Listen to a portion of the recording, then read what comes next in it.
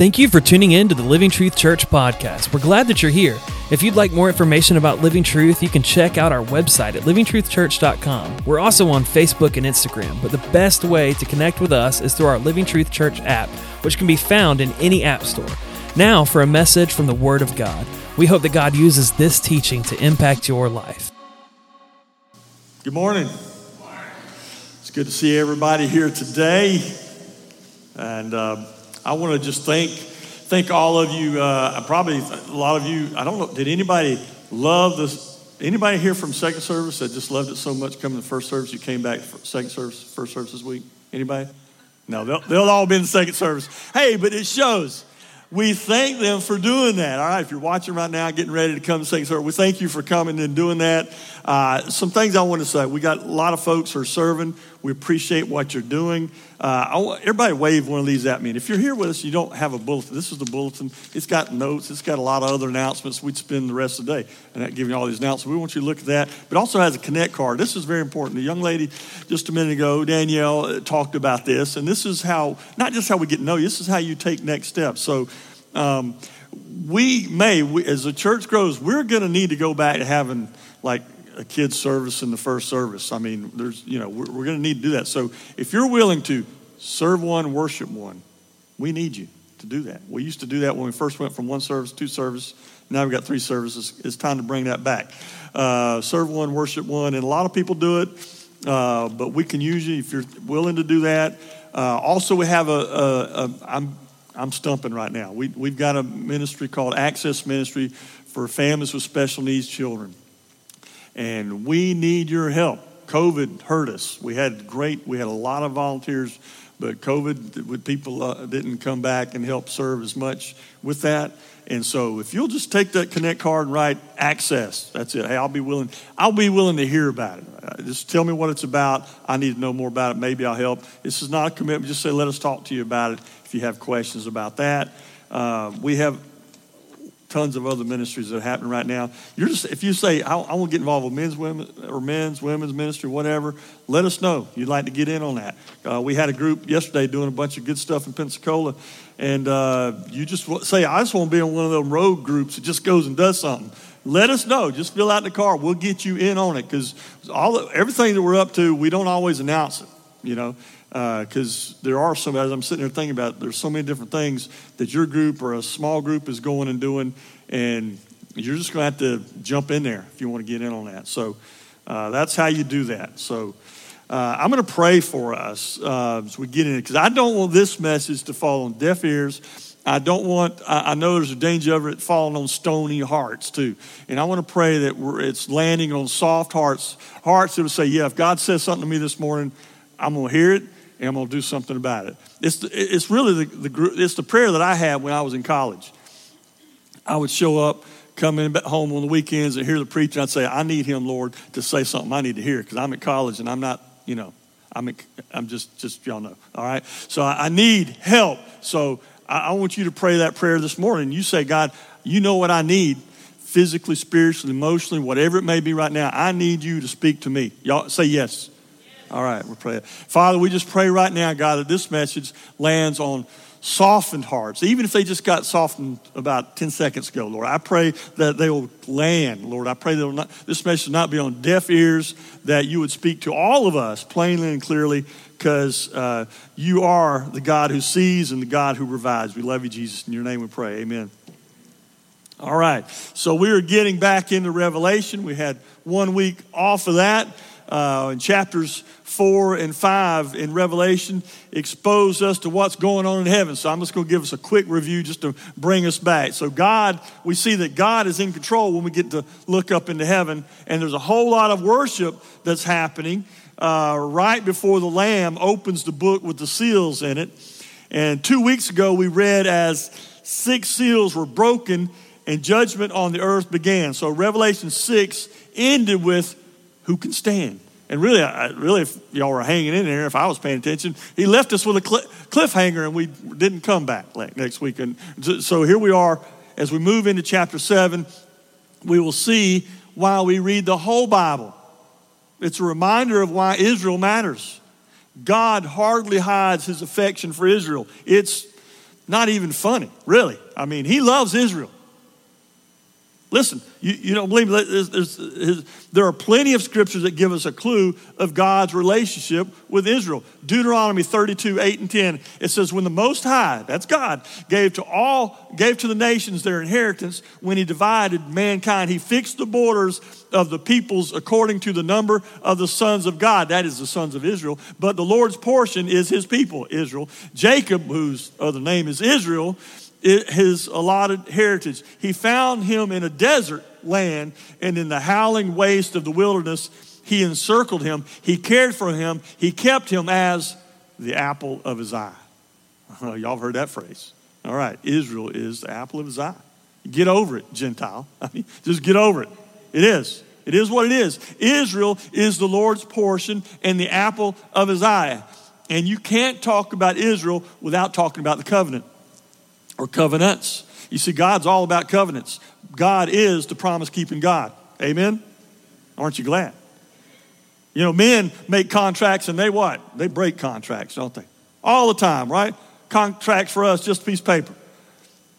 Communities and countries, they work well when people do abide by the contracts, right? That's why people want to come to this country, because there's a day and time when we kept our contracts. We said, you know, we signed it, meant you had to do it, and all that. So it's good. It is good. I believe people want to come to this country. I don't know if they'll necessarily mess this country up, because I think they know they're leaving bad, right? So we need to keep our covenants, but I'm getting off track. Okay.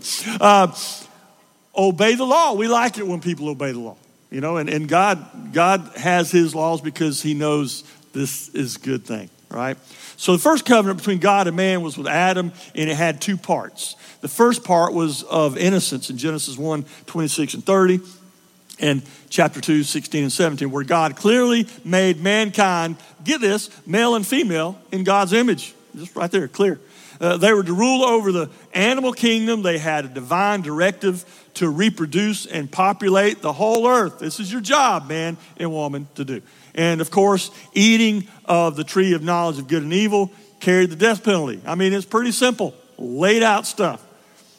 The second part of the covenant was found in Genesis 3, 15 through 19. God made a promise to the man and woman after their sin, which carried both a curse and amazing grace. God put enmity between the devil and the woman and her descendants.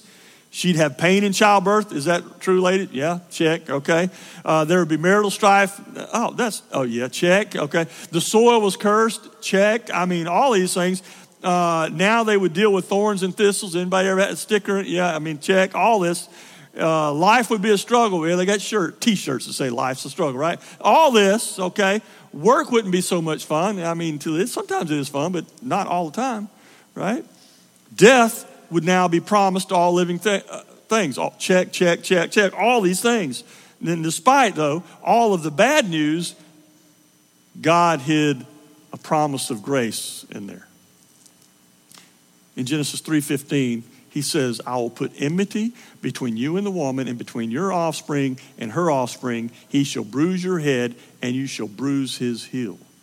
You see, God promises payback to the serpent and an offer of redemption to mankind. One born of the woman, the seed, Genesis 3:15, will be wounded in the process of destroying Satan, the serpent. The seed prophesied of Jesus, who would one day crush the head of the serpent. And he came right on time, as Galatians 4:4 told us. Furthermore, we read in 1 John 3:8, the reason the Son of God appeared was to destroy the works of the devil. That's why he came. Jesus came for a purpose. First day, that is in the fall in the Garden of Eden, God provided an act of grace, a stay of execution. The man and the woman were supposed to die when they ate that tree, and you notice they did not die right then, on the spot. I know a lot of us are probably that way. Aren't you glad there's some time or two when you're a little scared of a lightning storm because some things you've been up to, you know? I don't know about you, but I could have and should have been taken out several times. I'm thankful for God's grace. But here's the thing. God's judgment has been delayed a long time. But it's coming. As we're reading in Revelation, it's coming. I want to keep this theme of covenants rolling as it plays out in history in the Bible. God mentions the seed of the woman in Genesis 3:15, but then there is the destruction of all but 8 in the flood years later. So the flood is after all this. And shortly after that flood, men, you remember the guy Nimrod I talked about a couple weeks ago? Shortly after that flood, that men led by Nimrod, they wanted to build a city of their own without God. Would you say that's today? Would men want to build a city? Yeah, they want this country without God, don't they? So that had to be of the devil. Because you see, God has intentions, as we read in the end of Revelation, God has intentions to build a great city where all his children can live with him eternally. See, God has great plans. And here's where Israel comes in. You see, God needed a people to raise up this seed. They weren't just going to come from out of the blue. A descendant. He needed a descendant that would one day crush Satan. So he picks a man, Abram, before the name change. And God brings him up out of the country where he lived, where they worshiped the moon god. So I'm just telling you that because Abram wasn't here where they were, the one place where they all worshiping God. They worshiped the moon god in the community that he lived in, and God picked him out of there. See, the thing is, if God didn't pick somebody, nobody gets saved. God makes a promise to him right out of the gate that he's going to be a great nation. He's going to make out of him a great nation. He's going to have lots of kids, and there'll be a blessing to all nations. And if anybody curses him, then they'll be cursed by God. That's why that little place is still sitting there with all the people that hate him around him. You ever wonder about that? And he makes the covenant official in Genesis 15 through 17. We don't have time to go through all that. It's a great read. It's awesome. You see, God committed to keep that covenant through his boys, Isaac and Jacob. God promised to make them a mighty nation with a land and a king and an eternally blessed people. Besides Genesis 15, 18 to 21 I gave you, here's a couple other verses if you want to write this down. 2 Samuel 7, 10 through 16, and Jeremiah 31, 31 through 37. These covenants were all unconditional. That meant that God would keep them no matter what the people did. They couldn't screw this up. So these covenants are still in play for Israel. These unconditional covenants are why we are still talking about Israel in the book of Revelation. But let me take us to another covenant God made with his people Israel. This one was conditional. They needed to do something to get something. In Exodus 19, 5 through 6, we read, "Now therefore, if you will indeed obey my voice and keep my covenant, you shall be my treasured possession among all peoples. For all the earth is mine, and you shall be to me a kingdom of priests and a holy nation. These are the words that you shall speak to the people of Israel." After delivering Israel from Egypt, bringing them through the Red Sea to the mountain of Moses, Mount Sinai, God promised to the people that if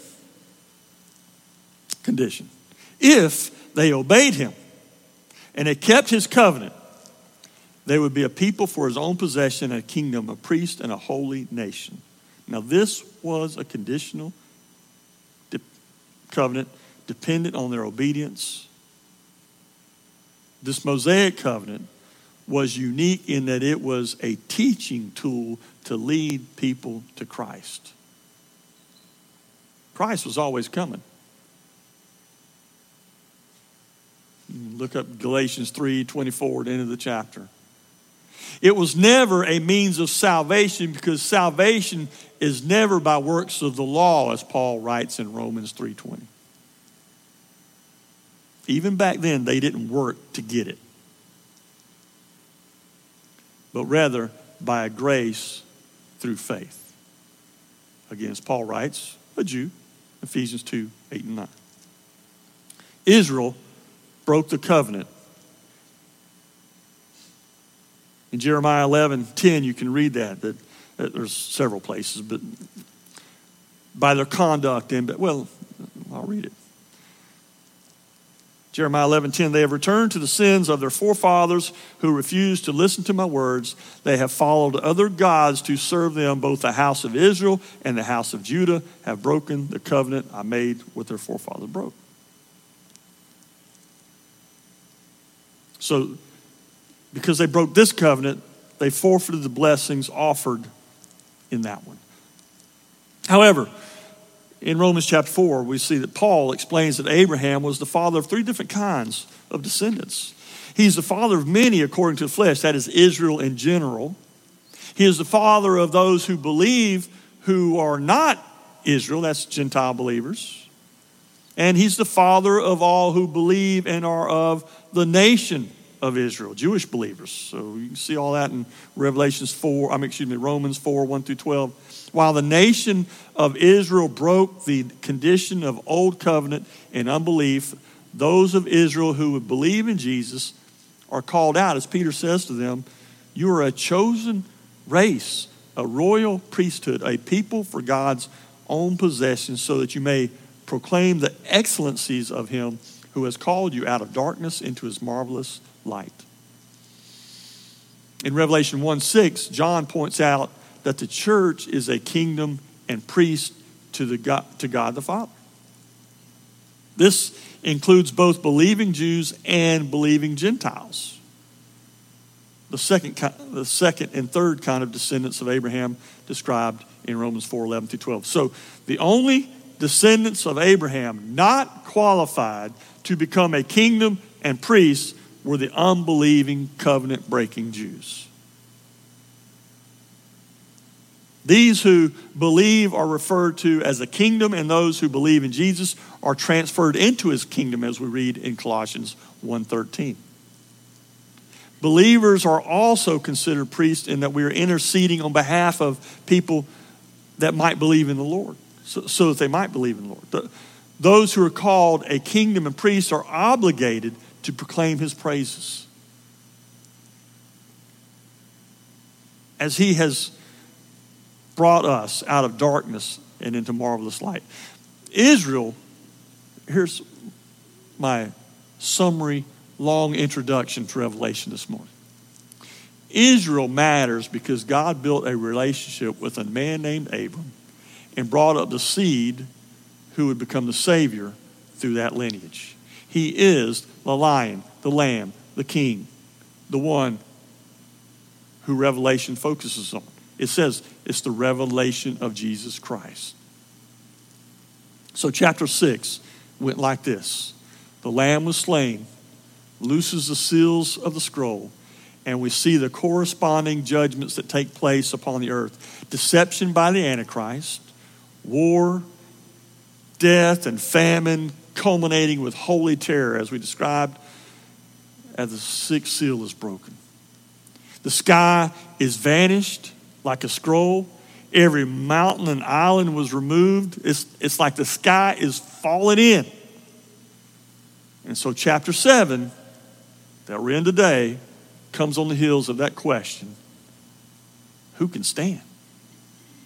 And we read verse 1. It says, after this, I saw 4 angels standing at the 4 corners of the earth, holding back the 4 winds of the earth, that no wind might blow on the earth or sea or against any tree. It's almost parenthetical situations. John sees these 4 angels holding back the winds of the earth, that they should not blow on the earth, nor the sea, nor any tree. You know, it may not sound like a bad deal if the wind's not blowing. There's certain things that you would rather the wind not be blowing on, but you don't really want to wish for that, right? Because you're out there fishing, and you're like, man, this wind sure is bothering me. When the wind stops, the gnats come. The skeeters come, right? I mean, that's just what happens. So the wind's not a bad thing.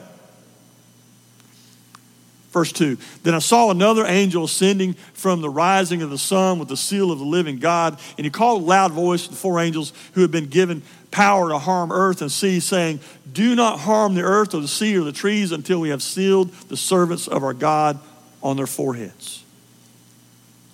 There's so much happening at one time that John, imagine you're John trying to write all this down. He's seeing all this stuff. What's what? When's this happen? You know, so it's so much happening at one time that John has to pause to show a different dimension almost of what's happening, is what it seems like to me. See, and here's what we see. God is sending judgment, but he is still in a saving business. Did you hear that? God is sending judgment, but God is still in the saving business. So he puts a safe covering over the earth to see the trees and those that he is sealing as his special ops to get the gospel out. One last time. And we read verse 4 through 8. It says, I heard the number of the sealed, 144,000 sealed from every tribe of the sons of Israel. 12,000, and it names all the different tribes, right? I'm not going to read all that for time's sake. But let me just tell you right now, this is not the Jehovah's Witness. It's clear that it's talking about Israel, all right? And I'm just going to fast forward through that. And this is why he's really being distinct. Listen, the 144,000 are unmistakably, distinctly, definitely Israel. Can I say that without, it's absolutely, positively. You know, you ever had somebody say, I'm absolutely sure, maybe. You know, but that means that maybe takes, there's no maybe in this. There is some foolish teaching out there called replacement theology, where some think that the church has replaced Israel. That's baloney. In fact, that has led to anti-Semitism.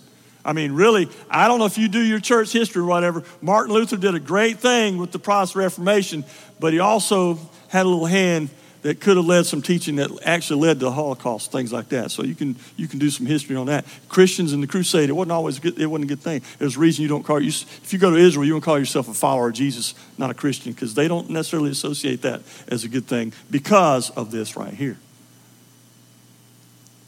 Now, I just laid a lot of stuff on y'all for you to read. Anyway, men may have theories and conspiracies, but heaven doesn't lie. I think we're getting our information from heaven right here. This is Israel it's talking about. Amen?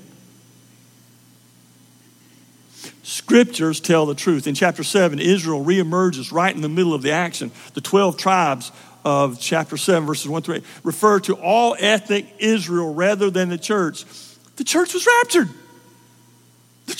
The church wasn't even here. Okay? There's one more thing. The fact that the tribes of Ephraim, I'm going to give you a little stuff here, because if you read all those names, you're like, well, I thought that name.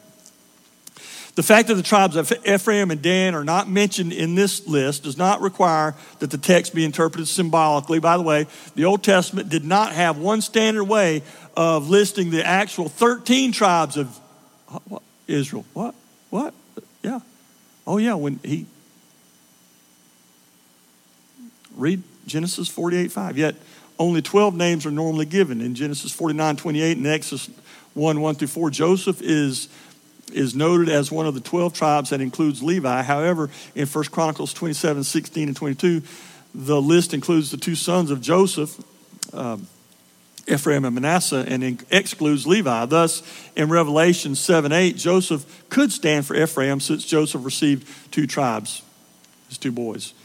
And only Manasseh is mentioned here. The fact that Dan is not mentioned in verses 5 through 8 is not unusual. Dan, along with Zebulun, is not mentioned in 1 Corinthians 4:8. I know everybody's not interested in this, but I'm just telling you because it's good to know that this is definitely speaking about Israel.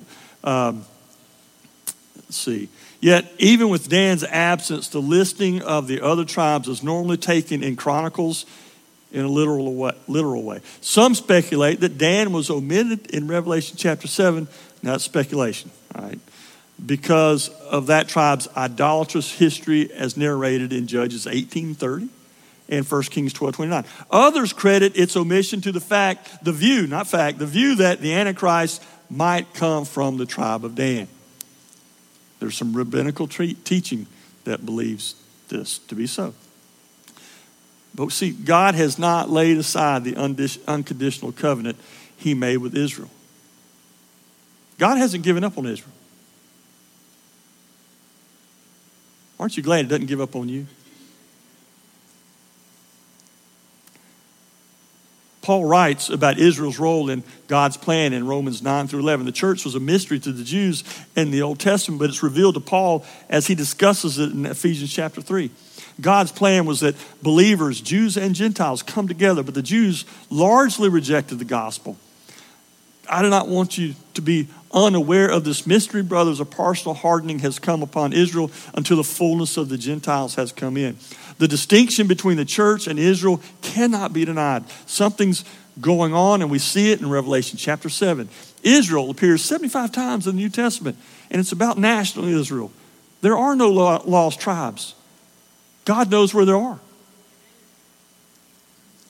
Ezekiel 36:19, God intervenes because of his name. Luke 19:41-43, Jesus wept over the city that had rejected him, and thus they were blinded for a time. How long is that time? Well, Romans 11:25 tells us that they are blinded until the fullness of the Gentiles. After the last Gentile is saved, the rapture comes, and he's going back after them, all right? 2 Timothy 2:19, God knows the number, the fullness of the Gentiles, but God's firm foundation stands bearing this seal.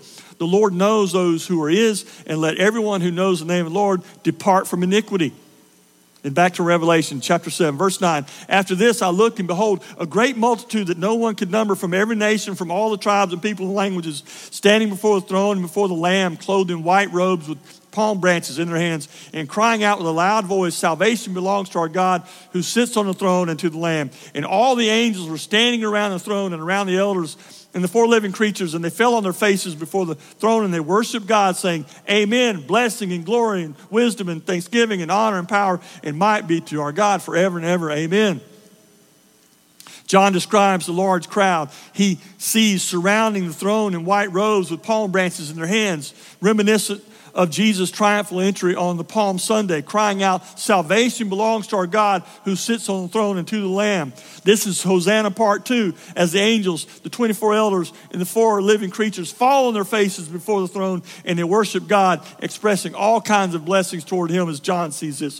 Verses 13 and 15, blessings toward him as John sees it. Then one of the elders addressed me, John says, saying, who are these clothed in white robes and where have they come from? I said to him, sir, you know. And he said, these are the ones coming out of the great tribulation. They have washed their robes and made them white in the blood of the Lamb. Therefore, they are before the throne of God and serve him day and night in the temple. And he who sits on the throne and will shelter with his presence. John recognized that these folks, which suggests, John does not recognize these folks, which suggests they're not the church. So when pressed by one of the elders, he pushes back for him to answer it. And it is those who were martyred during the Great Tribulation.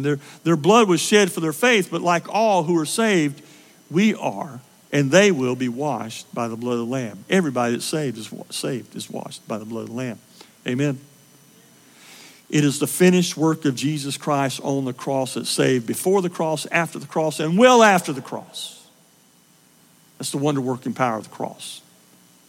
They were ministering before the throne of God. Now we find that ultimately these are to receive all the rights and privileges of God's redeemed people. At the present time, they were not allowed to come into the scene in chapter 6, the 5th seal. Now that they come in a serving capacity, serving in his temple day and night. Whereas the church is reigning with him, and the promise to the church is that they would reign with him. Unto him that loved us and purchased us with his blood, we shall reign with him. There are several. These are serving him. They're in the temple of God, and he that sits upon the throne shall dwell among them. Now we see this coming out of that great tribulation indicates that they were martyred. So we'll eventually read where the Antichrist requires everyone to receive a mark to buy and sell to live. Sadly, anyone who takes the mark of the beast will be denied eternal life.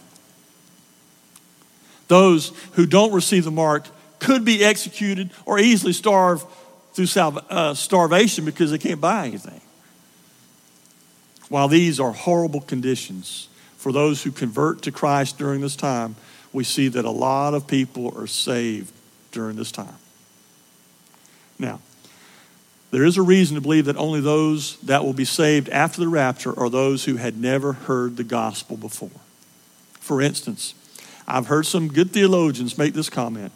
If you're living right now and you reject Christ and the rapture happened today, you won't have a chance to be saved. I can't say, I don't know that I'm all in with that, but I'm going to tell you where this verse is. Next verse is coming. I'm real close to being all in with it. Listen what he says. Paul writes in 2 Thessalonians 2, 9 through 12. The coming of the lawless one is by the activity of Satan with all power and false signs and wonders, and with all wicked deception for those who are perishing, because they refuse to love the truth and so be saved. Therefore, God sends them a strong delusion so that they may believe what is false, but had pleasure in unrighteousness. With the church gone, y'all listen to me, with the church gone, the Holy Spirit restraint out of the way, the activity of Satan is in full force, utilizing all false signs, disinformation, and wonders. God allows him to throw his whole deceptive playbook at those who are perishing. Who are those who are perishing? Jesus told us in John 3:16, those who don't believe the Son of God. That's who the perishing are. Jesus said, I didn't come to condemn you, you're condemned already. That's who the perishing are. Those who don't believe in Jesus. Because they refuse to love the truth, Jesus, and so be saved. Here's what God is going to do.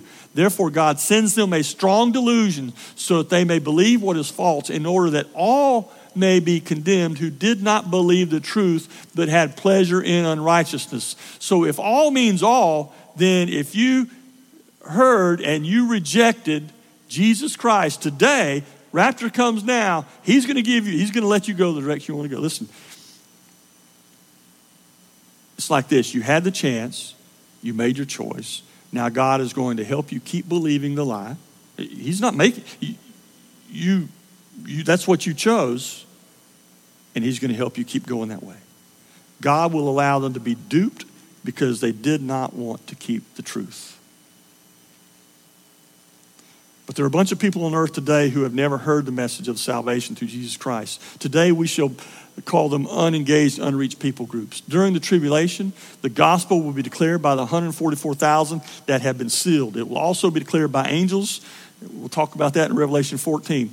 And among the billions who have never heard the saving grace of God through Jesus Christ, there will be many who will receive the witness and the message of the 144,000 and of the angels and will be saved, martyred, and brought into the heavenly scene that we're talking about today. They will be a great multitude that no one could number, from every nation, from all tribes and languages, people. Yeah. Verses 16 and 7 as we close out. They have hunger no more, neither thirst anymore. The sun shall not strike them, nor any scorching heat. For the Lamb is in the midst of the throne with their shepherd, and he will guide them to springs of living water, and God will wipe away every tear from their eyes. Who can stand in these horrid conditions? Believers coming out of the great tribulation were standing. Those who were sealed with the seal of the living God. This seal is promised to all who conquer by faith. It's all good. They will suffer no more, it tells us. The Lamb will guide them to springs of living water, and God will wipe away every tear. There are going to be a lot of tears in those days. No doubt. No food, no water, on the run, suffering persecution. Listen. You can't do the gospel without Israel. It's part of the story. The church escapes before the great judgment of the earth. And the Antichrist looks like he's got it easy peasy. And God drafts his secret weapon, the 144,000 left behind, formerly non-believing Jews, signed, sealed, and ready to deliver the gospel. The result, perhaps the largest harvest of souls ever. And we see the gospel stands the most rigid conditions known to man.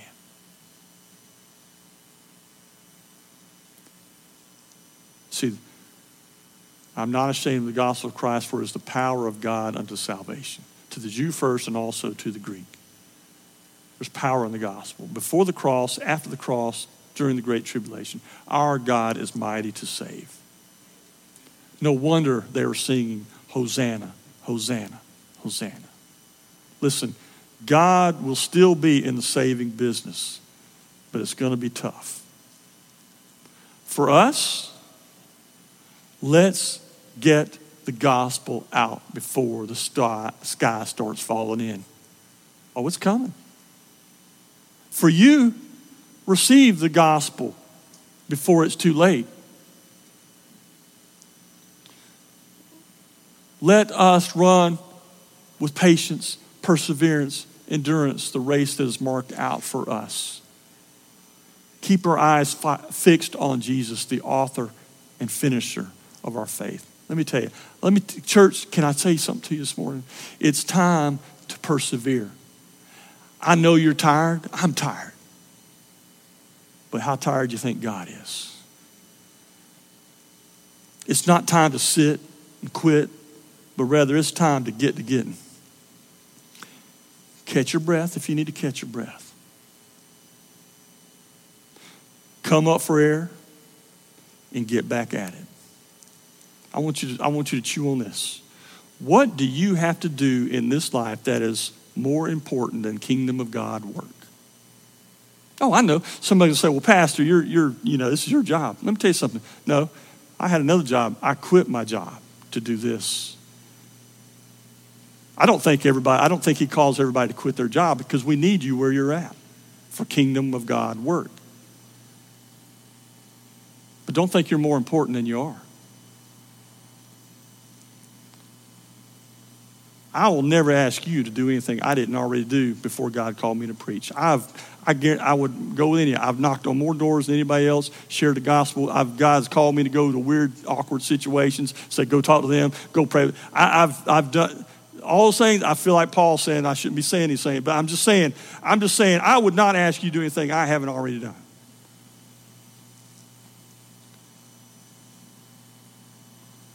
Personal. We got people that are new here. They don't know this. My wife hasn't been to church but maybe twice this year. She's been immobilized, sick. It's almost 4 months.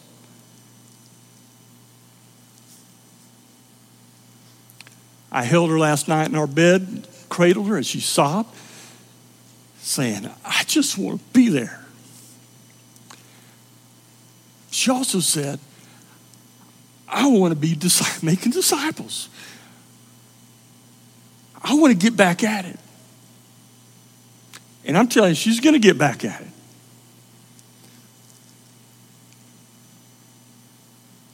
Maybe you're needing to take maybe you're here and you're like, I've been so busy, or I'm tired, I got to take time. Look, you know what? Anybody know, I don't know if we got any people watch college football, but every now and then, or you'll watch some game, they have a TV timeout and they got a long timeout. If you need to take a TV timeout, take that. But don't get out. I'll not question you. I don't question anybody who says they can't do something. I don't question you. You know your business. But you be honest with God. You can tell me I got this to do. I'll be all right. I believe you. I'm not God. But run that one by God.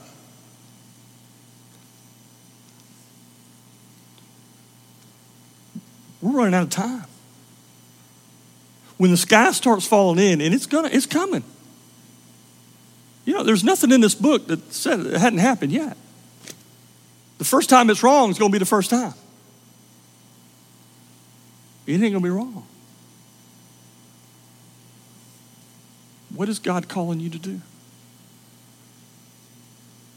Now is your time to respond. 1 Thessalonians 2:13 says, and we also thank God constantly for this, that when you received the word of God, which you heard from us, you accepted it not as the word of men, but as what it really is, the word of God, which is at work in you believers.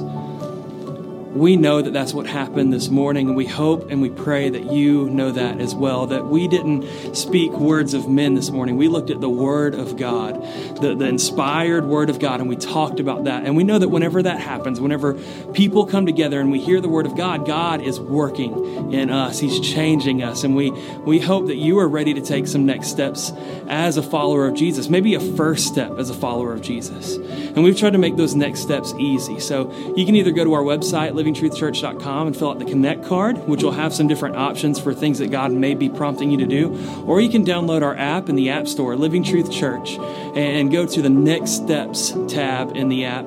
And there's some options with different things that God may be prompting you to do or pushing you to do.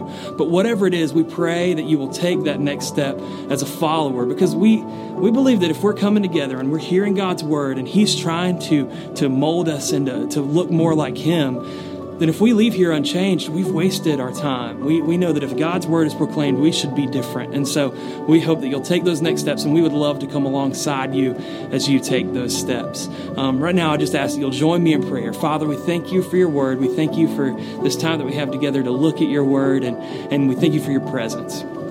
God, I pray that you'll move in the hearts and lives of every person that's engaging with us this morning online. We pray that they'll leave here different than when they got here. God, we know that it's only you that can do that, God, and so we ask you to do what only you can do. We love you. In your name we pray. Amen. Y'all have a great week.